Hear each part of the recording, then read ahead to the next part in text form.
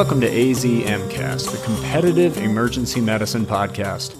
Our goal on AZMcast is to demonstrate the knowledge, skills, and the approach to help you, the listener, be a top-notch emergency provider.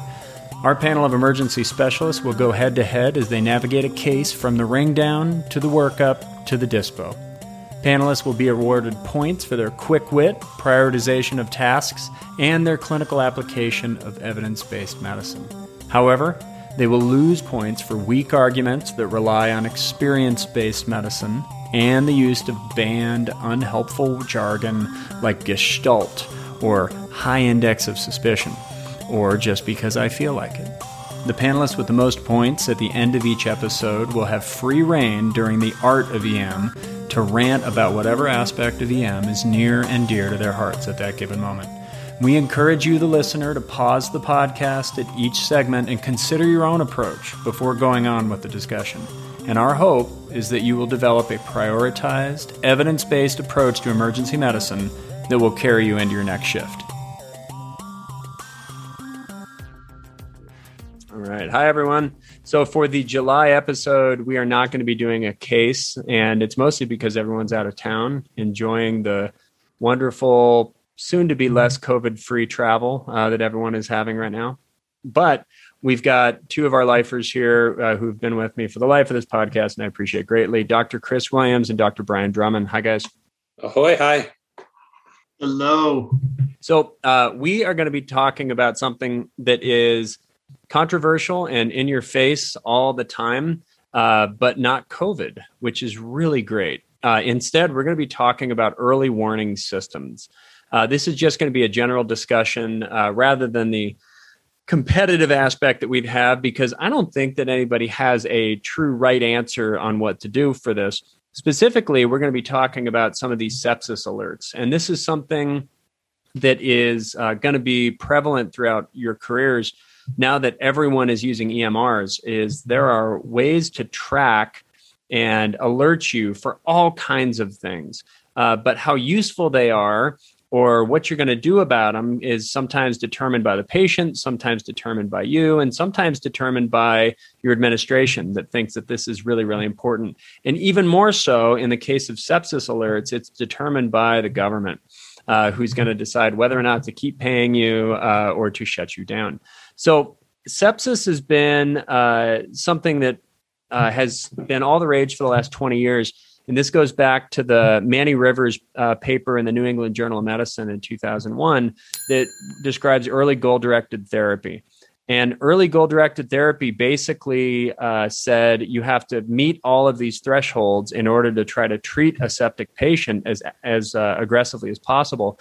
And they saw a 30% drop in their mortality by setting some goals, lactate levels, blood pressure levels, central venous pressure levels, and they treated aggressively, and these patients got better. And so this early goal-directed therapy just seemed like a game changer. And then they did a bunch of multi-center trials and found that those didn't show any difference between usual care and the early goal-directed therapy, the way that Manny Rivers put it out there. And said, see, you don't really need to do this early goal-directed therapy the exact way that he did it. You can just kind of do what you need to do. Usual care is fine. But I think we can all say, because Chris and I were residents at this time, that usual care, as we were taught as residents, was early goal-directed therapy. Yeah. And I think the first big pushback to that was the degree of interventions that one had to do. For example, measuring CVP. And you and I were residents at the time when people were, I think, practicing pretty good care with regards to sepsis once it was recognized. And we'll talk about maybe there was room to improve on the recognition side of it. But on the increasing the aggression with which we tackled sepsis, I think that was what the real big push and the good positive outcomes that came from that early goal-directed therapy trials were. And that's where you and I were at, where every person who got septic, all of a sudden we're talking about, okay, we need a good central line so we can measure CVP on all these people. And then later, maybe started getting a little bit more data that said that that's not super necessary. and that began the second second wave of sepsis research, which is maybe we don't need to be as aggressive or as interventional with these patients. Yeah, I mean, this was when the Rivers paper came out. I mean, and Aaron was saying it's a 30% reduction in mortality. The absolute, I think, was about 16%. So if you look at any article and show an absolute reduction in mortality, of over 10%, that's huge. I mean, that you just don't see that in articles. And so, it kind of came out and people looked at the article and I guess this is real. But before, I was an intern in 2001 when that came out, and we really didn't talk about it. But what we did do is we put grandma in the corner with her one dose of antibiotics and probably let her be. And that was the problem, right? That was where we were before all this. We were just treating people. Oh, you have an infection. Here's some antibiotics. But we didn't really pay attention to it. And I think more than anything, and you'll see this in everything in medicine, if you pay attention to a disease process, the disease process numbers get better. People, we pay attention to strokes. People get better. We pay attention to MIs. They get better. It's amazing. If you don't pay attention to someone, they don't do as well. Wow, this is brilliant. I mean, that's really what this was. It was a change of us bringing attention to a topic. And that attention has been now going on for 20 years. And oh my gosh, there's a lot with that. And I think we probably can't get too far into the weeds on sepsis without defining it. And because the definition has gone from vague to defined, I think back to vague again. And we need to maybe explain what we mean by sepsis. And when I get on the phone and I talk to an admitting physician and I say, I'm worried this person is septic, they have a picture in their head. And I don't know if they're using the same definition I am. Typically in that scenario, they're thinking, okay, this is a very sick septic patient. And that's usually what I mean when I say that. But when I'm talking to a new intern and we're kind of doing the back and forth and I'm pimping a little bit, I say, is this patient septic? And then they define that and I say, can this patient go home? And it blows their mind that I'm sending a septic patient home because you got to rely on your definitions. And I think that's where a lot of this ambiguity comes from. So how would you define it? Well, it depends on what year. Yeah. Because, our definitions have changed in the last 20 years. And, the Surviving Sepsis campaign has come out and they've changed definitions and the definitions they previously defined, then they undefined and redefined them. We've had SEERS, we've had sepsis, we've had severe sepsis, we had septic shock. Yep. We have urosepsis. Now I'm defining the type of sepsis. We use these terms intermittently, and it was kind of based on what they were wanting us to look for, and then some vital signs and maybe a lactate, as opposed to just saying someone's septic.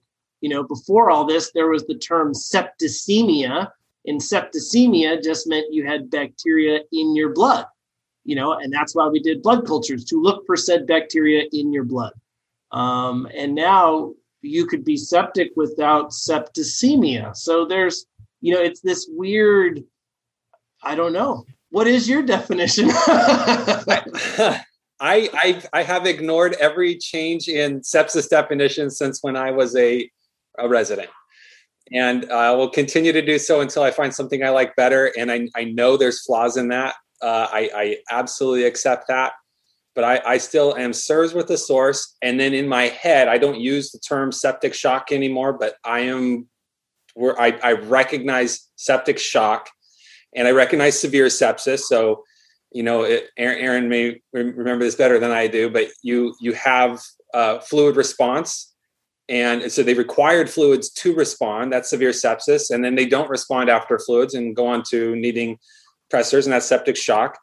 But you'll see patients, and just to put an example on it for maybe newer learners, if you have a patient who comes into the department and it's the middle of flu season and they have a fever and they have tachycardia and you're dumb enough to get a white count and it's elevated, and then you say, I think you have flu, and then you discharge them, you've discharged a septic patient. And sometimes we'll see a patient who has like strep throat, famous example of strep throat. We don't often get their tachycardia under control before we send them home. And they often do have a white count.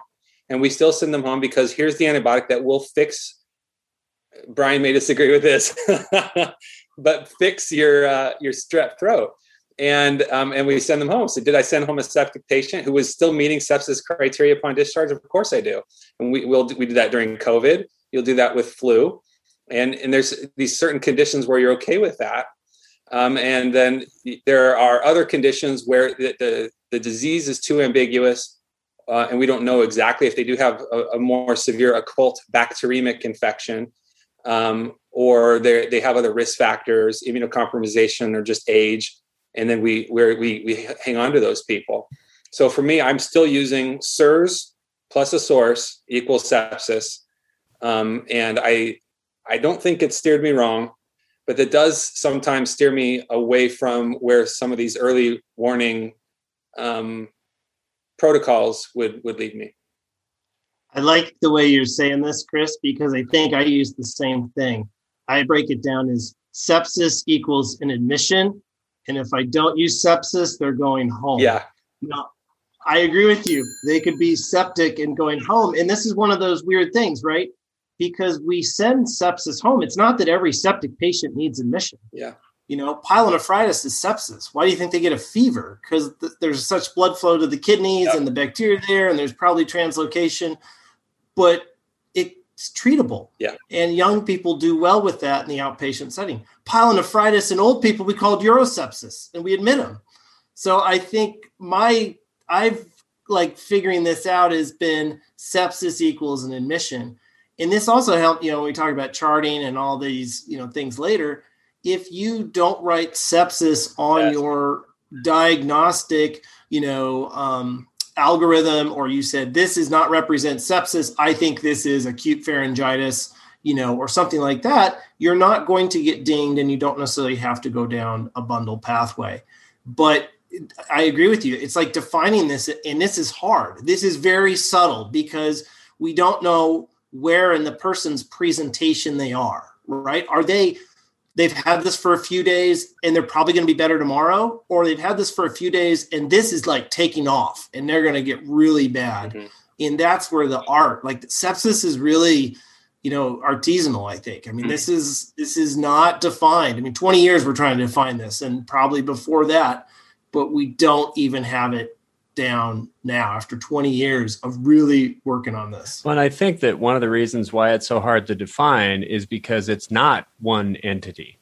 It's the culmination of multiple entities that ends up with a really severe infection. Sepsis from pneumonia is not the same as sepsis from pyelonephritis, which is not the same as sepsis from necrotizing fasciitis or necrotizing pancreatitis. It's a different kind of infection. But it leads to something that we try to wrap our head around in sepsis. And I think that what I liked about what Chris said was there's sepsis and then there's sepsis. Like when you look at this patient, usually the word that tips me off is, well, technically they're septic, which is what I hear from our juniors and seniors. Well, technically they're septic. Yeah. But when someone says, I'm worried this patient is septic, or wow, that patient is septic, that we're now talking about severe sepsis and septic shock. Mm-hmm. And keep in mind that when you've got like some of the traditional definitions of this, sepsis being 2 SIRS criteria plus a source, which SIRS being a temperature greater than 38 or less than 36. Remember that hypothermia can be a part of bad infection. A heart rate greater than 90, respiratory rate greater than 20, and a white count greater than 12 or less than 4. So 2 of those plus a suspected source is sepsis by traditional criteria that we've based a lot of our other research on. And then if you add in a lactate greater than 4, you have severe sepsis. And then if you add in hypotension, you get septic shock.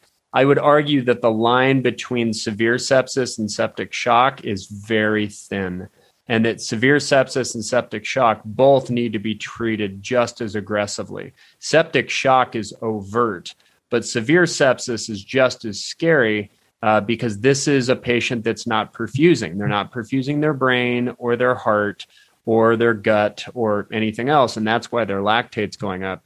So they do need aggressive treatment. When a few years after the early goal-directed therapy came out, we actually had the privilege of having Manny Rivers come and talk to us at the U of A. And it was hilarious because he basically very nonchalantly presented his research and then presented all of the research against all of his research and said, you don't have to do this. You don't have to do CVP. You don't have to measure all these things. You don't have to do all this stuff. And he goes, I don't care. Just do something. I don't care which one you do, but don't let them sit there and die. And so that's where this push comes from, because we now are recognizing all of this stuff, but there's been some good literature. There's a study in critical care medicine in 2018 that said that presenting symptoms independently predicts mortality in septic shock. So a third of patients with septic shock present to the ED with vague symptoms. They didn't present with, I've had dysuria, flank pain, and fever. I've had abdominal pain and bloody stools. I've had the worst headache of my life and nuchal rigidity. They just had vague symptoms. And those are the ones that did poorly. Hence the reason to try to come up with all of these early warning systems so that we don't miss a third of the patients that are in severe sepsis or septic shock. But that leads to quite a few overcalls. So as a quick review of your biostatistics, because I'm more of a principle guy, if you asked me to give you the true sensitivity or specificity, I probably couldn't do it.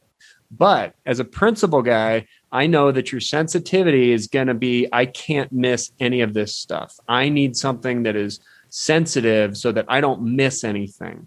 But my specificity is going to be the trade-off there. And I am going to lose out and overcall a bunch of people who are septic if I want a wide sensitivity.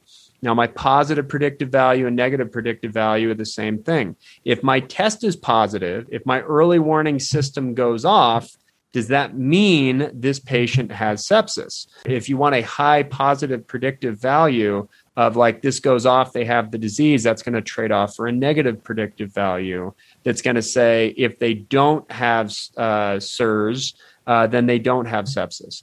And this culminates in what we need to figure out when we apply these sepsis criteria, which is the number needed to treat versus the number needed to harm. So thinking of risks and benefits, which is every aspect of our job that you will do thousands of times every shift, risk and benefit, risk and benefit. How many people do I need to treat with one of these early warning systems to save one patient who would have had a bad outcome otherwise? But how many people am I harming by applying this early warning system to everyone? And that's where we don't have a whole lot of great data yet. But we still plug away with a lot of these warning systems to see, can any of these help us to figure out which patients are going to benefit and which ones aren't? You know, one thing that never gets factored when we try to analyze these early warning protocols is not just the sensitivity of it or the specificity of it or its PPV or NPV or even its number needed to treat it, but also what's never measured is how that affects department efficiency. And if I have these protocols in place, is that causing enough noise in the system and enough safe alerts that I have to sign, going to a room where there's a patient that I'm already treating that I have to go back to because it's now triggering some sort of alert, or a patient in triage who now needs to be up triaged ahead of other people. Does that cause enough noise, chaos, and inefficiency in the system that I'm actually seeing fewer people on shift or treating them having to do more for a single person and decrease that efficiency and that flow? There probably is a real world harm just in the fact that I'm not seeing as many people, or theoretically not seeing as many people in those systems. That's not being measured. To my knowledge, I don't think I've ever seen that measured. I don't think so. And Jared's not here, but that's Jared's Jared Mosier, one of our intensivists, that's his least favorite argument, is thinking of the department as a patient versus the patients as a patient.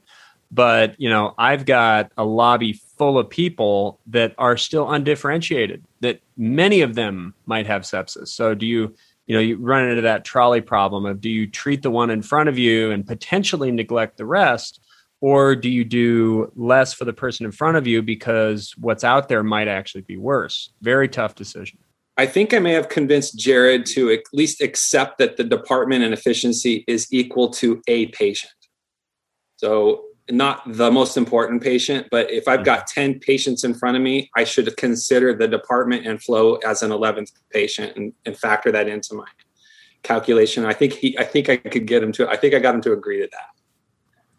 Well, I think you're bringing up a good point, though, Chris, with this, because it's not just our time, but it's also the lab tech's time.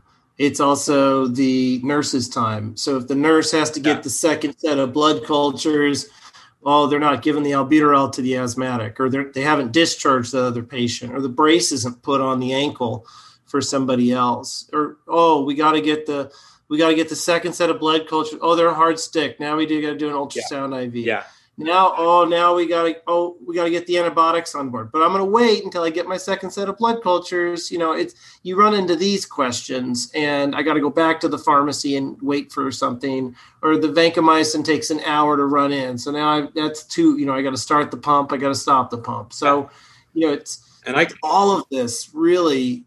It takes up a lot of time and energy. And I can give you real world, examples. So you have a patient who we talked about, the early pyelonephritis patient who has either a white count elevation, a fever, tachycardia, something where they truly are meeting sepsis definitions, even our old school sepsis definitions. They're triggering these alerts. So we're being aggressive.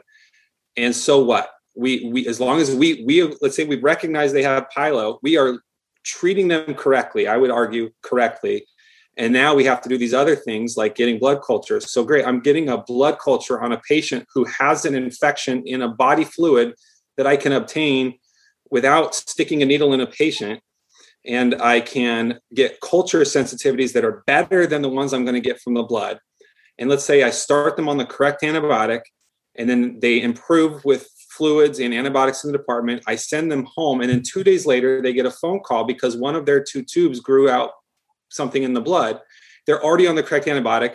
They're already feeling better. And then they come back to the emergency department because we tell them to, and that's another patient in the lobby that has to go through the same rigmarole again.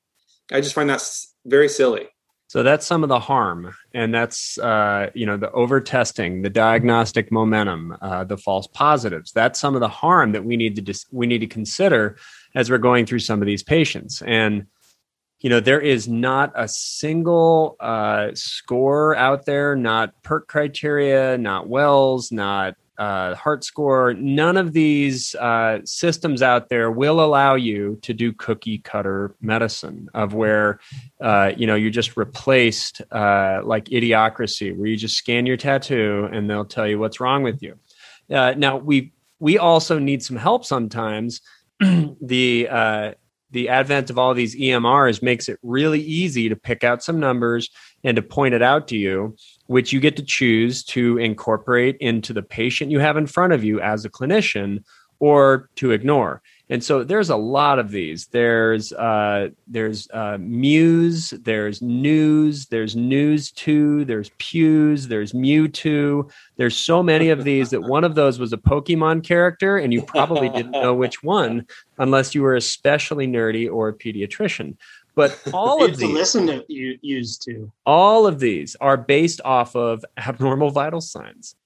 They're all based off of just when that patient comes in, what's their blood pressure, their heart rate, their respiratory rate, their temperature.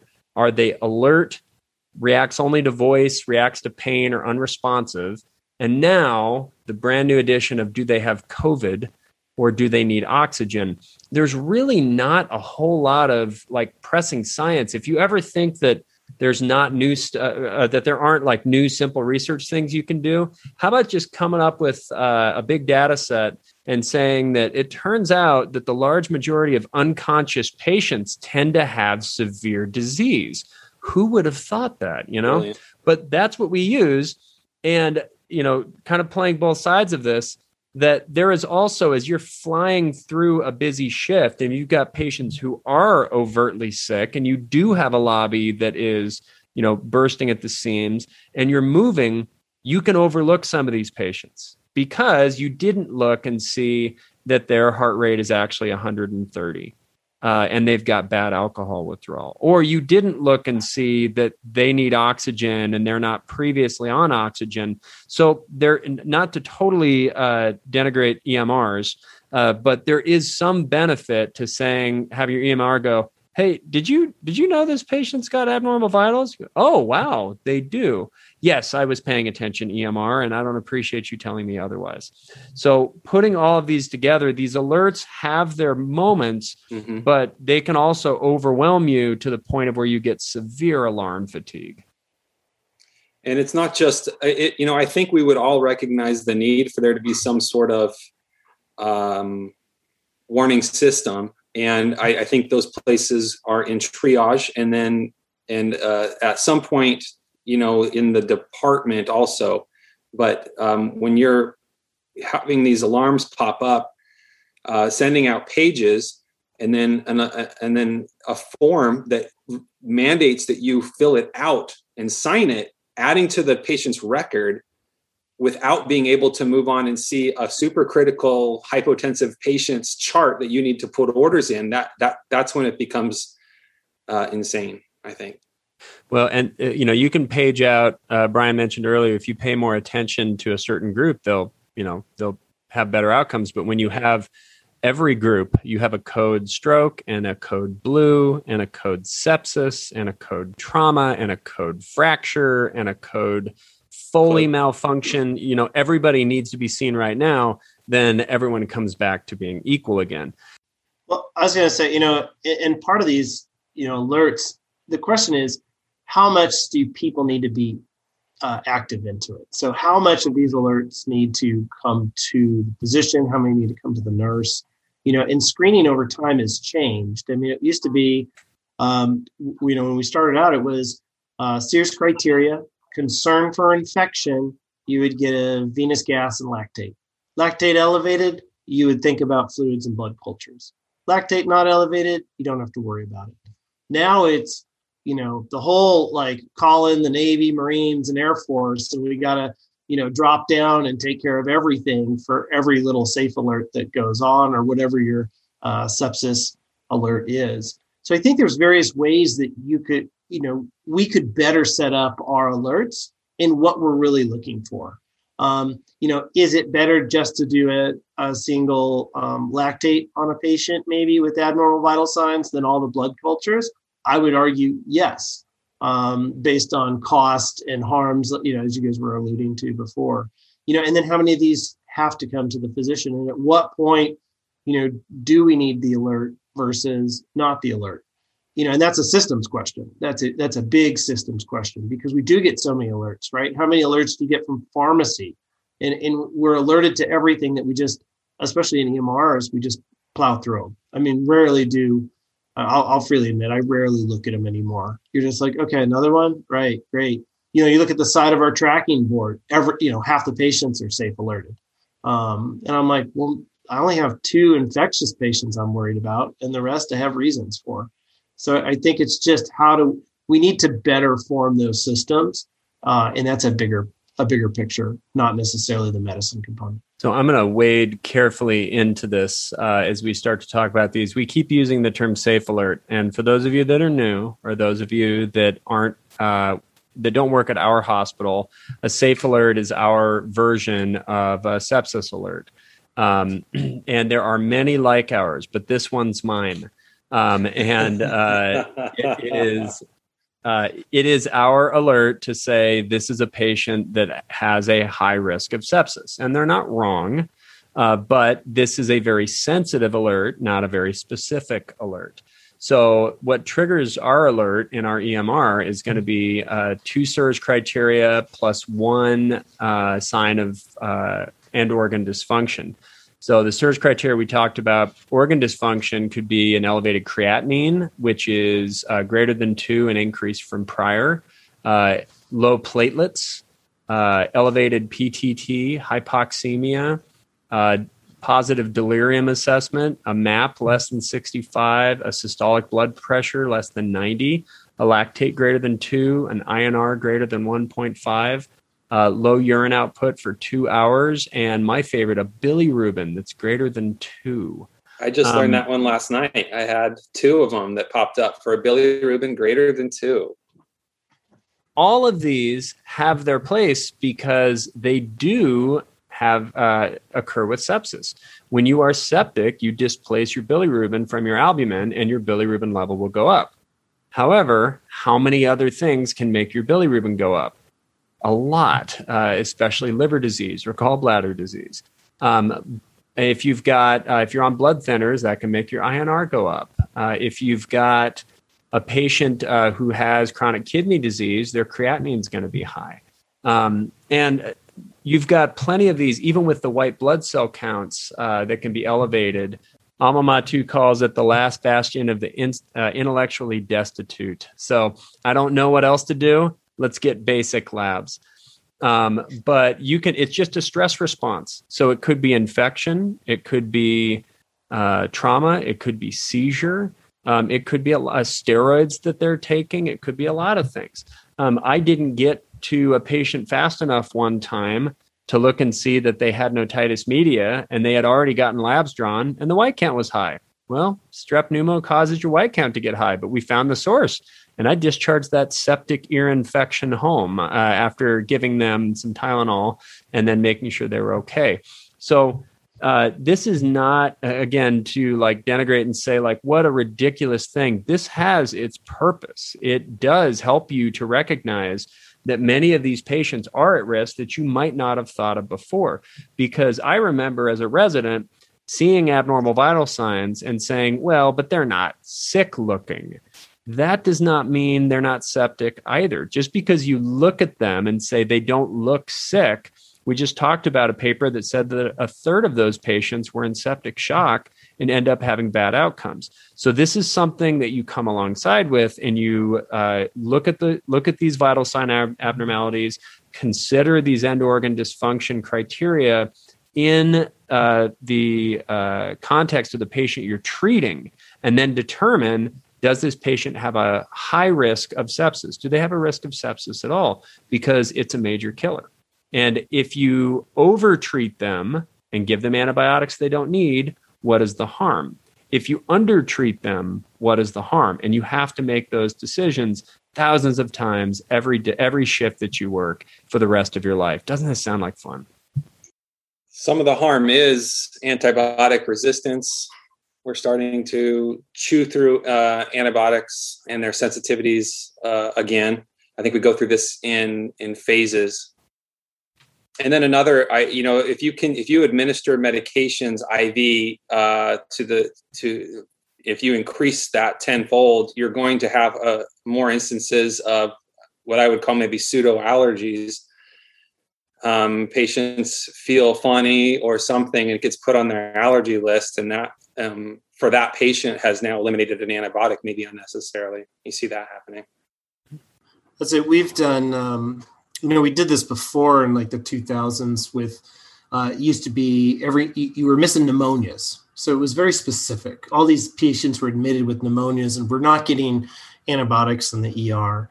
And that led to basically every admitted patient getting a dose of Levaquin before they went upstairs so that no one got dinged and they would get paid. So we did the same dance with CMS for just pneumonias. And you had to get blood cultures because obviously blood cultures help pneumonia. Even though that's been proven to be totally opposite, it got into the system and the only way you're going to get paid is because of that. So, there are harms for a lot of this. I think antibiotics is one. I think, sometimes you meet these patients and they look maybe septic and then you think, well, maybe they have heart failure, but I got to give them a fluid bolus, but I don't give them a fluid bolus. I'm going to get in trouble. And I didn't repeat the lactate. Continuing blood draws, even of itself, right? A blood draw you can cause a superficial thrombophlebitis just from an IV stick. I mean, that's That's a harm. We don't talk about it because it's not a major harm, but it could be a pain in the butt to the patient. Cost goes into this. There's lots of things that are harms in doing this. I think the positive blood cultures and people coming back in when they feel great and look great, one is a big cost to the patient. Two, it's a big time thing. Three, it leads to unnecessary testing and sometimes extra hospital admission, which then can put people at risk for DVTs or, one test begets another test. And now we go down another rabbit hole. So I think you're right on with this, Chris, that, we're trying to balance, this is a balance. When do I initiate and go after the stuff, but when do I hold back? And I think it's important that, the residents and learners realize that these things are kind of on a pendulum. I recognize my own hypocrisy in very recent statements here, but you assume that the way medicine is practiced when you graduate residency is the way it's supposed to be or going to be for the rest of your life. And that is completely not true. So if I haven't put a fine point on it yet, when I was in your shoes as a resident, when Aaron and I were sitting there, we were getting lectures about inappropriate use of ordering of lactates, inappropriate blood cultures, and we were receiving lectures, and we had protocols in place that prevented us from just ordering willy-nilly lactates on people or blood cultures on people. And we were talking a lot more about us being more specific with our antibiotic administration. There was this term called stewardship that people kept throwing around that, Yeah. And so I have no reason to doubt that the pendulum will swing back again. And, there's probably a place of wisdom in the middle, and recognizing that balance. And we were also being taught pain is the fifth vital sign. We were being taught a lot of different things that were kind of, you look back in medicine's history, medicine has some incredibly questionable things that they've done, or if you go back, 100 years. But if you go back just, a few decades, many medical students will be like, what was wrong with you all? I mean, what a stupid idea. Didn't you know? No, we didn't. But now we know. And so we've got a better idea. And so we're trying to go forward. My feeling with this, with what we're doing with sepsis is that this is a pretty natural progression with medicine. We find that there is a disease out there, and we find a new modality that makes a huge difference. And all of a sudden we go from just letting people suffer from it, that now everybody gets it. But then we find that a lot of people are getting harms until we identify the people that are truly going to benefit. So we used to just let people, we used to give thrombolytics, or we would just, wouldn't be able to do much about a STEMI. Then we started cathing people, and we said, this is great. Let's cath everyone. And I mean everyone that comes in that might have any kind of occlusion. And we found that not only is there a huge cost associated with that, but there's a harm. You're harming a bunch of people by doing that. And so we eventually settled on, we have a better idea, not still a firm idea, but a better idea of who needs to go to cath and who doesn't. Trauma surgeons used to take everyone to the OR. It's a chance to heal with some steel. But over time, they realized that, the more people we take, we actually are causing harm in many of these patients. We have better modalities with IR and gel foam. They actually do better if we leave their spleen in place and just transfuse them. So a lot of trauma surgery became less operative. And that's when we figured out which people will benefit and which won't. And I firmly believe with sepsis that we let people die for years and years. And then now we are on the upswing of where everyone is going to be treated for sepsis, because we don't know which patients will benefit and which will not. Definitely the overtly sick people will benefit. But what about that third that has vague symptoms, that is going to have a bad outcome? How do we know who is who? We don't. But we're working on it, trying to figure it out now. And we're stuck in this massive upswing of where no one is allowed to die from sepsis. With these swings, it seems to go where we get some some data points. There's some studies that start to show maybe something's important for a disease process, whatever that is. It then starts to propagate more studies to confirm that or show that this is important. And then eventually we start implementing it in our practice. As we start to implement it in our practice, then it starts to reach the level of governmental intervention where they say, oh, this is important. And something gets brought up to CMS, and then they start to tie it either to billing or your JCO report or something else. And then it comes down through your administrators, and now they're telling you what you have to do.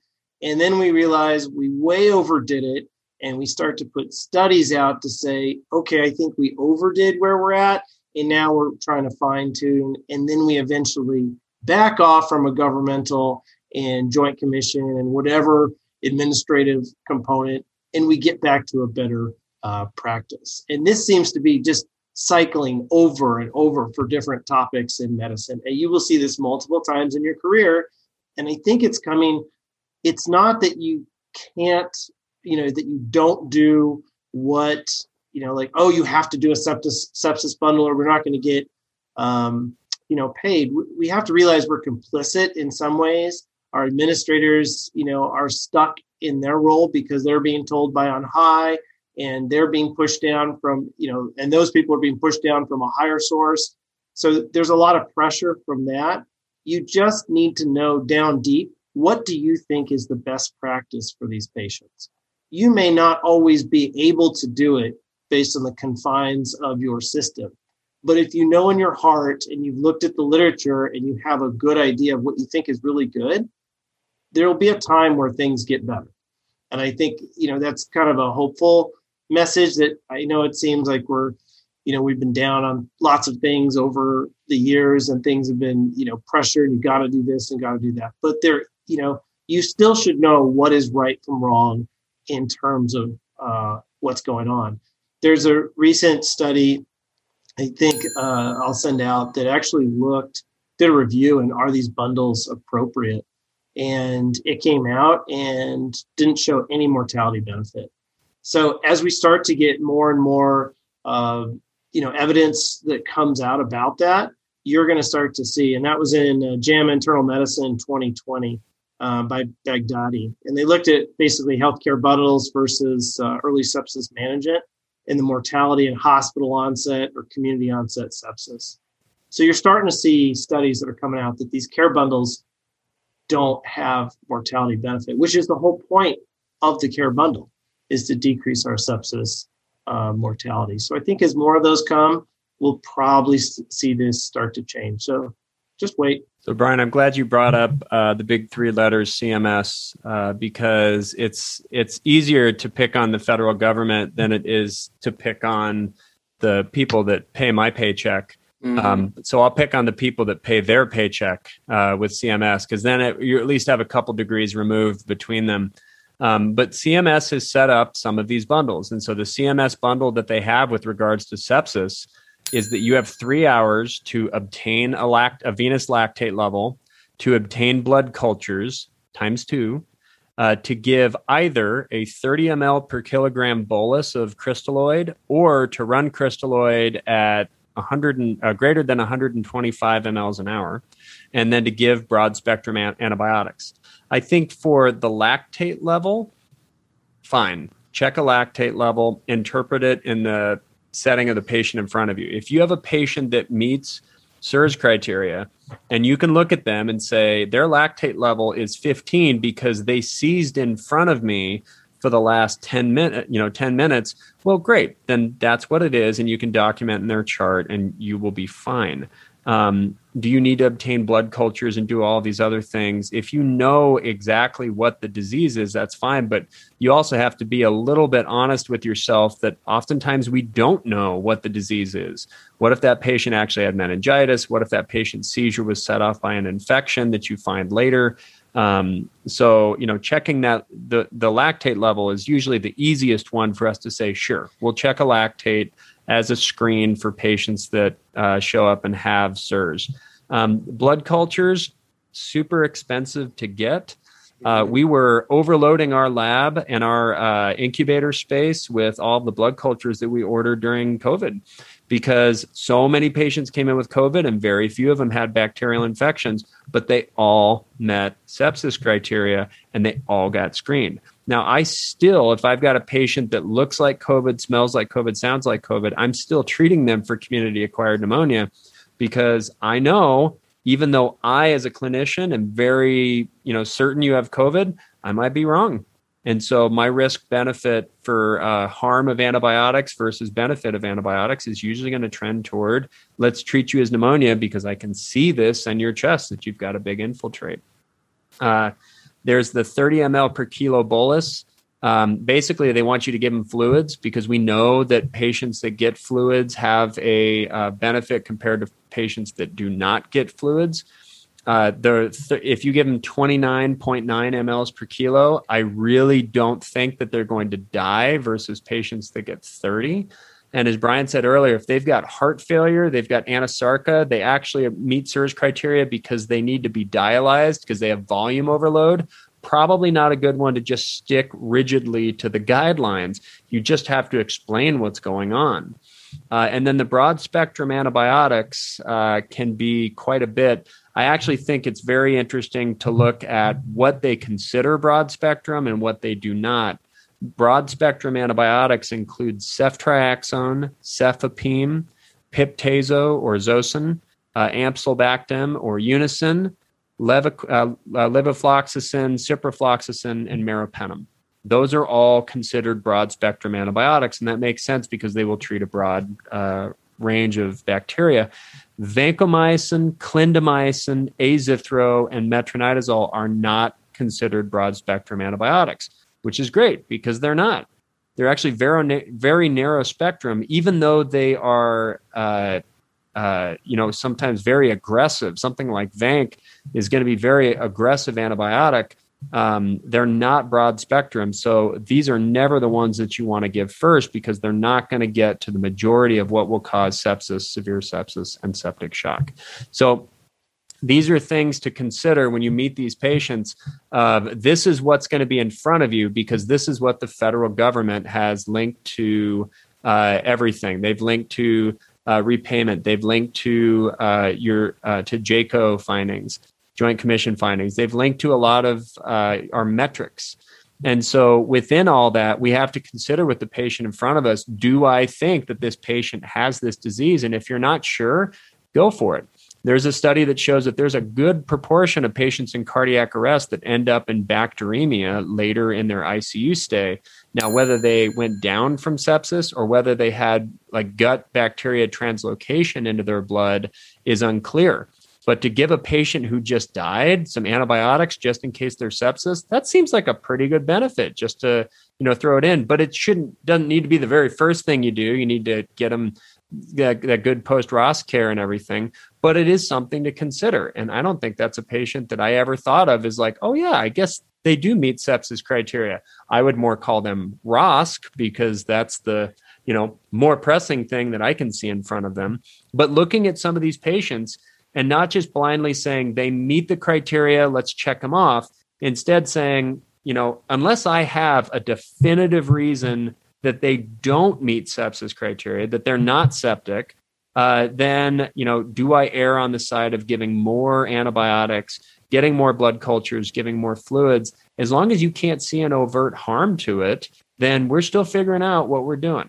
So I'm going to argue on the pro side that if you've got one of these sepsis alerts that fires, unless you can tell me why not, we haven't figured out who to treat and who not yet. I would bomb away with a little vitamin R, give them some Rocephin, and then go on to your next patient.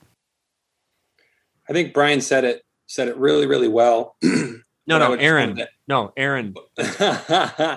I agree with what you said, Aaron. I completely agree with what you said. But I just wanted to echo Brian with, bureaucracies are going to continue to be slow to respond to trends, and they're going to be heavy-handed, and we're going to feel like sometimes the policies that the bureaucracy, be it either the government or a large healthcare management organization, invokes, we're going to be stuck there. But the saving grace for us as a physician, the place of serenity for us, is looking at the person in front of you, learning new data that makes you a bright physician, and then doing what's right for that person in front of you. And I think if you do that, you're balancing the trends that have good motives behind them, and probably there are things that that I could learn from those trends, and you're balancing that with what you think is good patient care in front of you, managing your department well. And Aaron, the antibiotics with a ROSC patient, that makes sense to me, and it's something that maybe I never thought of when I was a resident, but at some point in my career and in learning about the translocation and I thought, that actually makes sense to me. So that seems like good patient care. And that's something that, because it's not protocolized, you have to think about and be actually, like Brian said, an artesian. You have to be the doctor thinking about the person in front of you and just doing the right thing for them. And it's gratifying. It's the art of medicine that we're all striving for. Well, and I think knowing, when Aaron says, with the administrators and everything, the hospital administration is interested in this, because if you look at a patient's bill, you're not losing that much because CMS doesn't pay for the sepsis, but the hospital is. Most of the patient's bill is hospital, administration and basically the healthcare, not the physician fees. It's not that. This is why you're going to see tons of emails from your administrators, because this is facility fees for the hospital. And you just have to know what it is, right? That is the nature of the beast that we live in our medical system and how the payments are. Yeah, you may miss on $100 because you didn't say sepsis, but you're not missing on the $3,000 that they're charging. And so it's, it is the nature of the beast. And I like how Aaron said, unless you have another definitive diagnosis. And I would say it's hard to have a definitive diagnosis for many things we did. It's almost diagnostic uncertainty. Mm-hmm. And if there was some way that we could talk about that with sepsis, that would be incredible.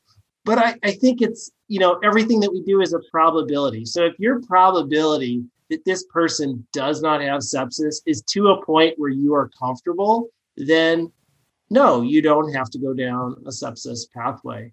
If it's lower than that point and you're not comfortable enough to call it and your probability is there, you probably should consider sepsis, because it's, we talked about lots of diseases like to claim that they're the great masquerader. But sepsis is a hard, people will say they're weak. They'll have pain. They have, a little short of breath. The overlap that we see with sepsis with, how many other presentations makes it difficult. So anyway. Yeah, I just worked a few Northpod shifts and I was looking at those charts, and I was seeing diagnosis of fever after fever after fever, or diagnosis of cough. I had one that said sore throat. I had one that said otalgia. Those are all the things the patient came to the department complaining of. And it bothers me quite a bit when I see physicians talking in the doc box, me and the resident. We explain why the patient's having a fever. We diagnose them with a viral infection. We go in and we tell the parents why we either are or are not giving antibiotics. We tell them we think it's a virus, and then we discharge them with this vague, ambiguous diagnosis, and never write in their discharge papers viral syndrome or explain virus, why they don't need antibiotics. And then I think chart reviewers or administrators or anyone doing research at the CMS level goes through that, and they see this patient met a Pew's criteria or met a SIRS criteria or a safe alert at our shop. And the doctor didn't even know what it was because they diagnosed them with fever. And I think it perpetuates the problem. So trying to eliminate that diagnostic uncertainty, at least in your documentation, I think will actually improve things for us. Now, I'm not saying to make up a diagnosis. And if you're truly not clear, it's not clear to you, and there is some ambiguity there, then you need to have a discussion with the family, if it's peds, or with the patient, if it's older, and they need to understand that this is sometimes not clear cut. But I would argue, especially in the North Pod, these kind of quicker pediatric patients where you have a diagnosis, we've talked about it, you know what you think the problem is, just hang your hat on that, be a doctor, make a diagnosis. And, if they have strep throat, you can diagnose them with strep pharyngitis. You don't need to put sore throat and fever on these people. Just own it. Chris, you raised a good question with that, because I think what I've been taught in the past and have heard people say is they leave it as fever and cough because they don't want to write viral syndrome on the chart and medical legally something else develop. And then they say, oh, look, you diagnosed it with a viral syndrome and you were wrong. It was appendicitis or it was pneumonia, doctor. You're wrong. But so I've heard people say, if you think it's something, you can put that in your medical decision making. This most likely represents a viral syndrome. I gave precautions for whatever, but you're in a sense telling them what you think it is in your chart, but you're not necessarily putting it as the diagnosis. Now, what do you do? How do you? I think that's a fallacy, and I think we've flipped it on its head. And what you should do is in the documentation, explain why you don't think it's sepsis, and then diagnose them with what you do think it is. Because what you're going to do if you get called to court in that situation where you have diagnosed someone with a vague complaint, you're going to spend the rest of the time on the stand arguing why you think it's this other diagnosis that you could have just put down in the chart in the first place. And so I think it's better patient care anyway. They're there for you to make a diagnosis. Far better for you to make an educated diagnosis that you think really is what's going on. I'm not arguing to make something up. If you don't know, don't say it. But if you're pretty darn confident that person's fever is secondary to a kidney infection and you put pyelonephritis, I can't tell you how many times I sign a chart, or sometimes I'll correct it. If I'm being lazy, I'll just sign it. And it says flank pain and fever or dysuria. I'm like, no, just call it what it is. It's a UTI or it's pyelo. So I've had a couple of these where I've put in the medical decision making. I went back and added it because this has been a big deal with all of these sepsis alerts firing. And like Brian said, you get emails from your administration. Fortunately, we get emails from our wonderful saint-like medical director who is amazing and fights our battles and represents us well. And so we want to represent her well as also.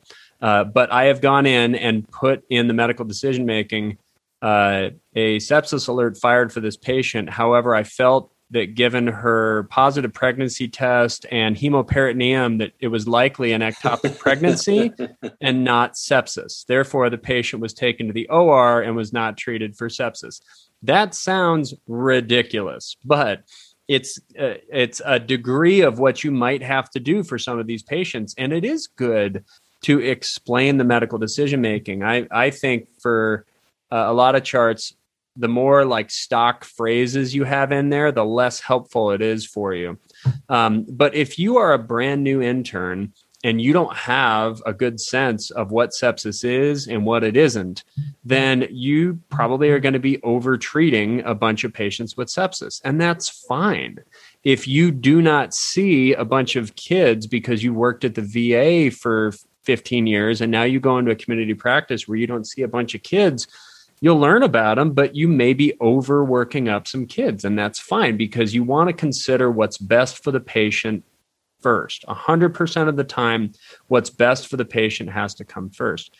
But as you keep training, when you become a junior resident and you've got that year of experience, now even more so, you don't know what you're doing. And you think no one is septic and no one is ever sick. And there are no such things as emergencies unless they're overt.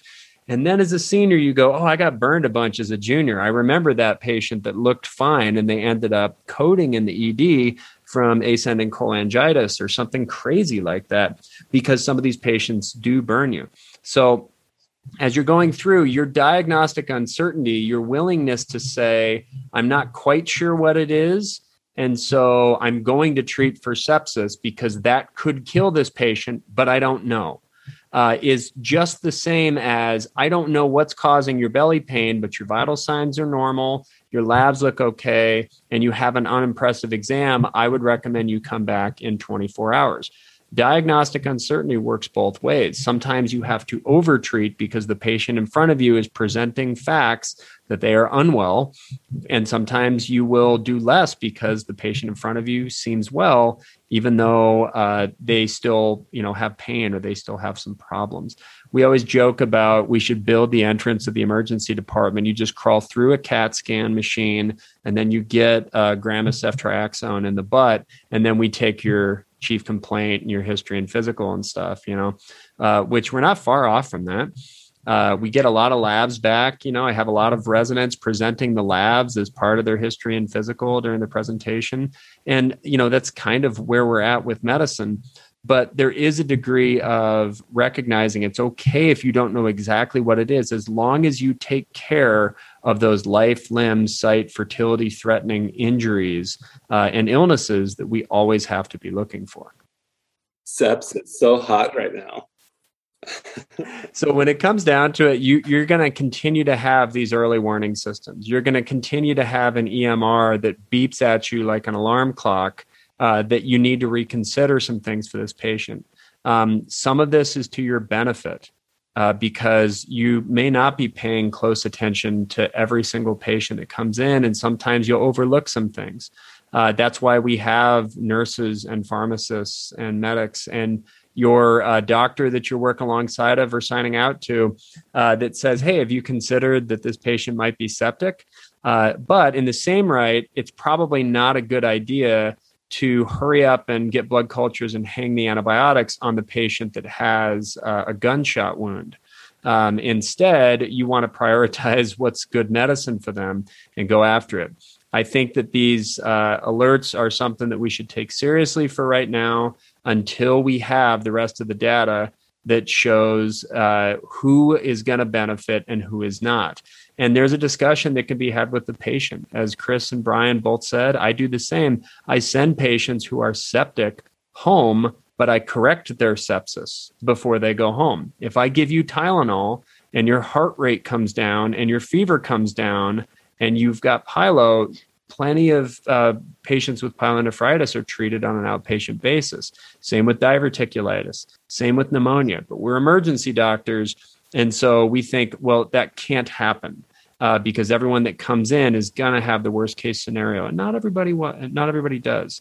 The shared decision making is a very important discussion, but you have to be open to what the patient's needs are. You have to be open for some of this diagnostic uncertainty of telling patients, I don't know, you could get worse when you go home, or you could be fine. Right now, all the evidence we have points to one or the other. This is the this is the decision that I would recommend as far as discharge or admission. And if you got to give something, you're not quite sure if they're septic, or you think they're probably not septic, but maybe they could be, and you're going to be admitting them.